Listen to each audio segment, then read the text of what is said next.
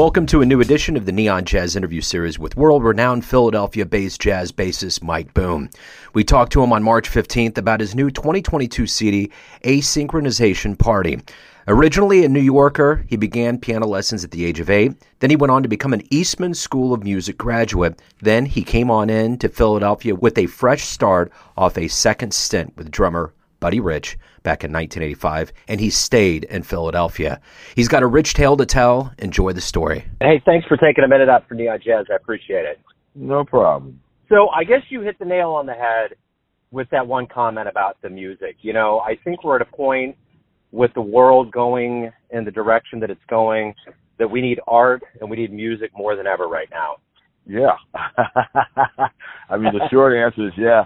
And just to double back, yeah, I mean, with this new norm, when everything got shut down, it was just really, I mean, as fellow artists, you know, what could we do? Because this music is a social music, more so, I mean, most music art forms, but jazz in particular, the intimacy, and it thrives on being in us playing in front of people, whether it was us getting on a plane and going to a big stadium, or playing a concert hall, or just a small nightclub, or even wherever, you know, gatherings, you know. So eventually I think people figured out, wait, we need this music. We got to find a way to open up just enough so we can at least let this stuff come through, because this is the lack of it is affecting, you know, it's like a nutrient, if you will. I don't know. I'm sorry. I just kind of go on and off, but you know what I'm saying. It just kind of, yeah. It was just eventually people kind of, thankfully, because I was wondering, damn, you know, are we ever going to play? Is it just going to be live streams, you know, and then like bands where everybody's like 6 feet apart with plexiglass, or, you know, envisioning a norm where it's just kind of like we're separated, kind of like the Zoom meetings, and everybody's like in their own little boxes. But fortunately, you know, knock on wood, I'm looking for a piece of wood somewhere, you know, so we're open up. But I mean, the point is, I mean, I'm just thankful that that's happening, and we're just trying to find a way to get it out, you know. And with this brand new CD you have out now, talk to me a little bit about what it means for this to come out at this particular time, with this prospects of being able to promote this live now. Yeah, well, the thing is, when I guess we have to go back a couple of years. We did it at a place called Chris's Jazz Cafe in Philadelphia. I live in Wilmington, but I spent a lot of time in Philly, and that's kind of where I'm based. And we just did we were doing these concerts. They were almost like kind of fundraisers to keep live stream shows, to keep the club running, and also maybe, you know, provide some income for the musicians, and also just get the music out there. So we just did one of those shows, and I got the band together, and my son, he plays with me a lot. He was 14 at the time. His name's Mackay Boone. He's a little bit of a prodigy of sorts, so it seems. And I got Adam Nywood, who's the son of the late, great Jerry Nywood, who played a lot with Chuck Mangione. A guy named Elliot Bild on trumpet, who's a recent grad student, graduate from the grad program at Temple, and Neil Podgorski, who's a little older, who I played with in the late 90s, early 2000s on piano. And we had about 2 weeks to put this thing together, and because we couldn't rehearse, we basically, you know, did emails and sent stuff back and forth, because everybody wrote. And I said, well, okay, I might have a CD. I mean, I had good personnel, and I'm thinking to myself, I didn't tell those guys, I figured I would just record it for posterity and just make sure I multi-tracked it. But I'm going along. So this could be okay if everybody does their homework. I have to go back. The title's called Asynchronization Party, and I didn't really know what that word meant. I'm jumping around, and my 13-year-old daughter, my granddaughter, 12-year-old, I think she was 12, and she's in like middle school. She was explaining what she thought it meant, what they told her, and basically asynchronization was what they had these days where you just basically were free time. You could do whatever you wanted. You had a certain amount of work to do, and you could do whatever. You had a deadline, but that day you could do whatever you wanted. But some kind of way you just had to fit it in. So that's kind of like how it came about. The title tune Elliot wrote, and it just kind of that's what happened. We just all did our homework, and we went back and forth, and we showed up at the gig an hour before, rehearsed the stuff, and did 2 sets. And I guess God was with us. Everything kind of worked out, enough that So I took the listen back to the stuff and says, wow, it could work out. So the engineer and myself, we did some post-production stuff in the studio. But most of what you hear is just live from what we did. So as far as it coming out now, it's once again to go back now that things are opening up. I think the time is right. I mean, the music, I think, kind of reflects what we had to kind of go through to get it out. I think people will like it. I think it's a little different from what folks have been hearing, over the past few years or so. That's a whole nother subject, and obviously I'm biased in saying that. But it's an exciting time, and also it's like becoming spring. It's March, hopefully the cold will be moving out, so it's flowers are blooming. So once again, the music is just trying to do my part, throw my little 2 cents in there and see what happens. You, how did all this begin for you? You started out in New York and made your way to Philadelphia. Talk to me a little bit about the beginnings and how the Jaws of Jazz got on you. Okay, well, I'm gonna try to guess. First of all, I was born and raised in New York. Grew up mainly in East Harlem. I was actually a classical pianist at first, and then when I got to music and art high school, which was in the early '70s, like maybe '71, I switched over to acoustic bass, but still playing in the classical realm.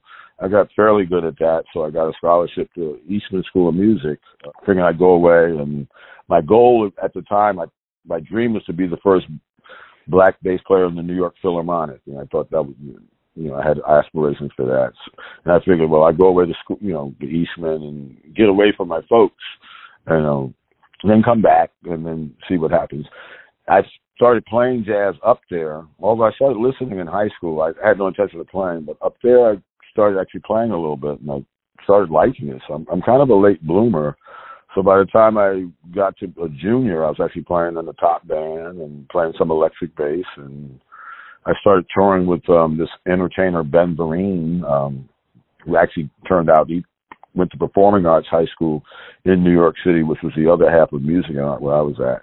That's a whole nother connection right there. Anyway, I toured with him for a little while. I took a year off from school, toured with him from 77 to 78, went back to Eastman, finished up, then went back home to New York for a while, still playing with Ben and not really doing anything around town. At one point, I met a young lady from Philadelphia, but we were out in Denver. I'm trying to compress everything. Make a long story short, she moved to New York with me, stayed with me for a little while. Didn't like it. I wasn't really doing a whole lot, so she suggested I come to Philly, which I did, when I got here, it was like, oh, my God, what happened? What did I do in a previous life that was so bad that you had me exiled to this place? Because I heard a voice say, well, you're not coming back. And it's like, oh, Jesus. That was like 1984, 85. Anyway, to make a fast forward, I just kind of immersed myself in the scene. I managed to meet a lot of great players. Folks that are no longer with us, folks that are definitely international. I mean, not to name drop, but I mean, they were just around. Folks like Shirley Scott. I did a lot of teaching with her. Did a lot of playing with a couple of great drummers, Mickey Roker, Bobby Durham, and Billy James. Played with a local guy named Bootsy Barnes. There's a slew full of people. I mentioned Shirley Scott, I did say sure. Trudy Pitts, so I had 2 women that really were very instrumental. And just the whole scene of people that were around, a lot of the old heads, a lot of the folks that were around. So I just basically just immersed myself in the scene, and eventually, things started happening for me, and I just ended up teaching a little bit. I just became part of this Philadelphia thing, I guess. And fast forward to 2020, and I live in Wilmington, but I'm still very much part of that thing. And I'm trying to branch out a little bit. Maybe this CD will, I'll do some playing with my own groups. I still do a lot of stuff as a side, man. I've been going up to Smalls in New York lately, playing with some, folks, and just trying to, just get around and just meet some different players and just try to grow, just like this. This always, you can always learn. I haven't arrived. I feel like I'm just now starting to get to some things, I'm like I said, I'm a late bloomer, but, something's starting to happen. Yeah, man, totally. Well, what do you like the best about being a musician? You've clearly dedicated yourself to it. You've, grown over the years. But what do you look forward to every day waking up as a musician? Well, hopefully I have a gig or some chance to play. I mean, I'm kind of, I don't want to say I'm semi-retired, but I do collect Social Security, which is actually good. I started doing that right as the pandemic hit, just out of necessity, because I didn't know we were going to play again. So, and as it turns out, that's been a blessing. And so my workload, just in terms of hustling for work, I don't have to hustle as much. I mean, I do have to hustle because there's a lot of great musicians out here, and the venues aren't where they used to be. That hopefully they're coming back. But, the gigs are quality. So to answer your question, I just look forward to playing and just trying to make something happen. And, this may sound, weird or lofty, but I look forward to playing for people. I just look forward to that social interaction. I look forward to that spark. I look forward to hopefully, getting a couple of more notes right than I did last time. And if not, that's okay. I just playing it's just such a blessing to play. I just have more of an appreciation to do it, and I know the folks that have come out, they feel it. So I just want to send that positive vibe out. So that's for all of those reasons. I mean, I just want to do my part. I hope that, but that at this stage of the game, I mean, that's just real. I mean, I can't really put it any other way. I'm just blessed to play, and anytime I'm, that's what I look forward to. Is making music, playing, kicking the groove out, whatever it is, and just having people be better off than when they came in. So you spent some time with Buddy Rich, correct? Yes, I did. What did you learn from Buddy? Oh, God. I learned a lot. I mean, oh, God. I started with him in 82. I did 9 months, most of 82. And I did another 9-month stint between, I guess it was around July of 85 to March of 86. What I learned from him, consistency, honesty. You couldn't rest on your laurels. The worst thing Buddy told me was like I sounded good one night, and it was like, I took it. And I was, oh my God! I came back the next day and played. Thought I was doing the same thing, whatever it was different. He was yelling at me. So it's like, it doesn't matter what you did. Every night is a different night. Like I said, he was, he's consistent. Just that work ethic and and I learned aspects of time playing. I mean, it definitely solidified me as a bass player. So I had to deal with him. I mean, he's just a fireball.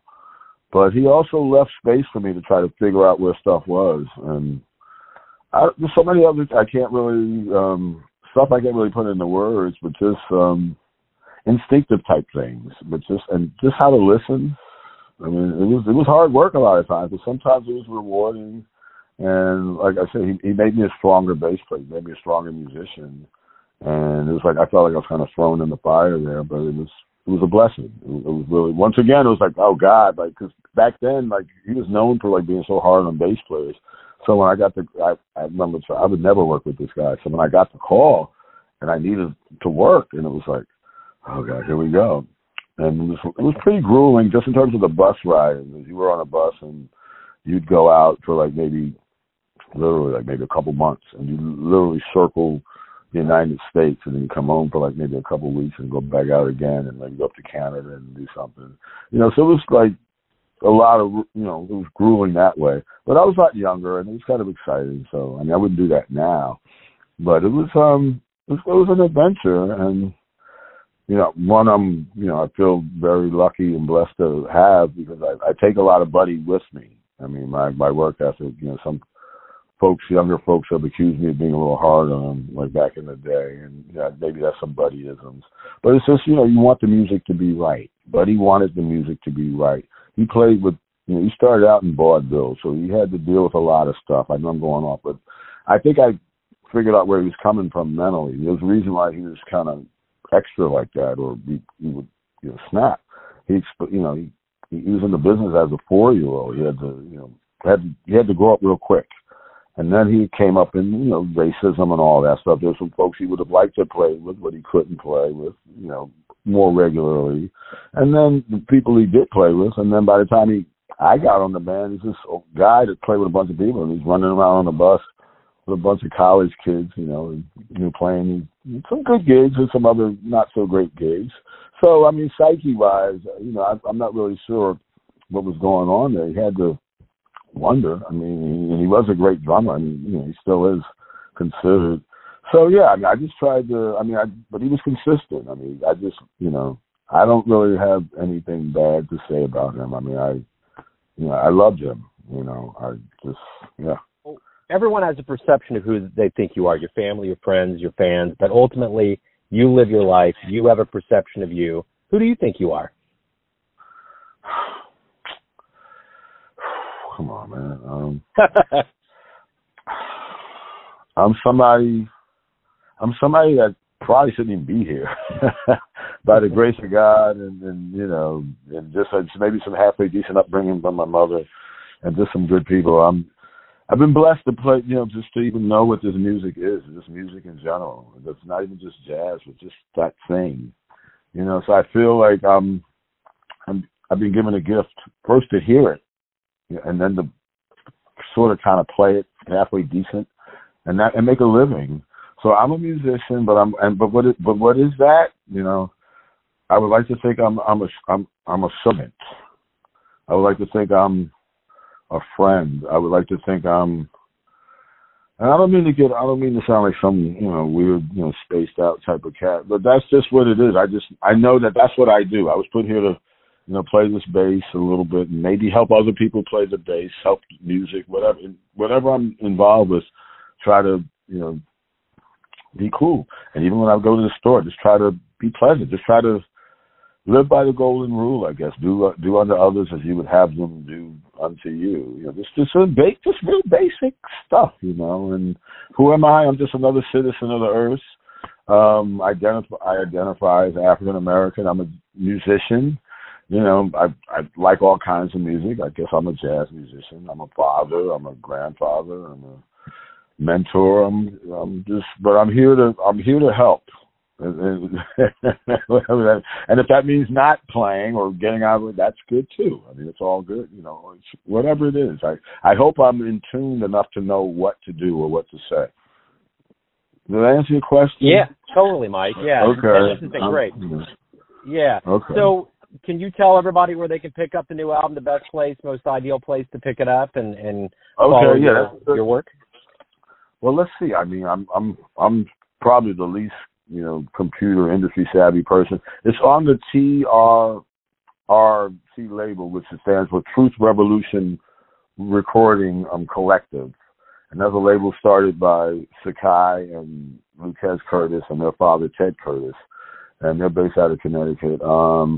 You can go to them. I have physical copies, which I'm more than happy to mail to folks. And the best way to reach me is probably through my email. And if you don't mind, that's ENOOBEKIM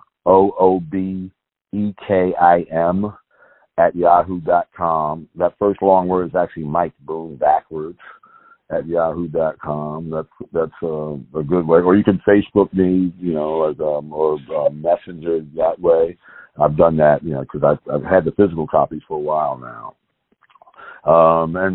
Or go to TRRC and check them out. Do they have record stores anymore? Probably not. I don't think so. I got a couple of boxes. But yeah, that's the best way. And hopefully, folks are hearing it on the radio. That's the other thing. I mean, I just want to, just get some music out there and just, but hopefully it does something. I don't have any delusions of grandeur. I'm kind of thrilled, and I just want to shout out to Lisa Reedy. I mean, this is my first, I guess I've actually done maybe 6 or 7 self-produced things. This self-produced too, but this is the first one where I've actually made the leap into actually trying to get it out. So I hired a young lady. I don't know if she's young, probably younger than her, Lisa Reedy, and she's doing a good job. She facilitated us talking, so I'm appreciative of that. So yeah, I mean, I just want people to get it out, and I just want to thank you, Joe, for just taking the time and just letting me ramble like this. So I was hoping you'd say a little bit more, but I appreciate that. I mean, that's what it's about, just reaching the people. I'm another guy. Thank you. You asked who I am. I'm just a regular person. But that's who I am, and that involves a service, all that other. But I'm regular. I'm not some genius guy. I'm not some whatever. I'm not some. If I'm legendary, whatever. I'm a legend. Maybe that's true, but as my ex-wife said, that and a token will get you on the subway. Boom, crash. So it's like I'm just trying. I'm here, and I've been blessed to get some music from some folks that have moved on. And I'm in a situation where I can play, be current, be present, and also pass what I've gone to learn and still learning to folks that are, younger folks that are coming on, that are really getting a handle on this. And just, like I say, just do my part, but yeah. That's it. That's who I am. Beautiful. So I get talked a lot too, evidently. No, you're good, man. No. That's what we're doing here. We're trying to get to know you, and I think we did that. Mike, thank you for taking a minute out for Neon Jazz. Good luck as we move forward with the new album and live shows. I appreciate it. Thank you, Joe. You have a good one, bro. Thanks for listening and tuning in to another Neon Jazz interview, where we give you a bit of insight into the finest players in Philadelphia, New York, Kansas City, and spots all over the world, giving fans all that jazz. Thanks to Mike for his candor, cool, and music. If you want to hear more interviews, go to Famous Interviews with Joe Domino in the iTunes Store. Visit Neon Jazz at youtube.com, and for everything Neon Jazz all the time, go to the neonjazz.blogspot.com. Until next time, enjoy the jazz, my friends.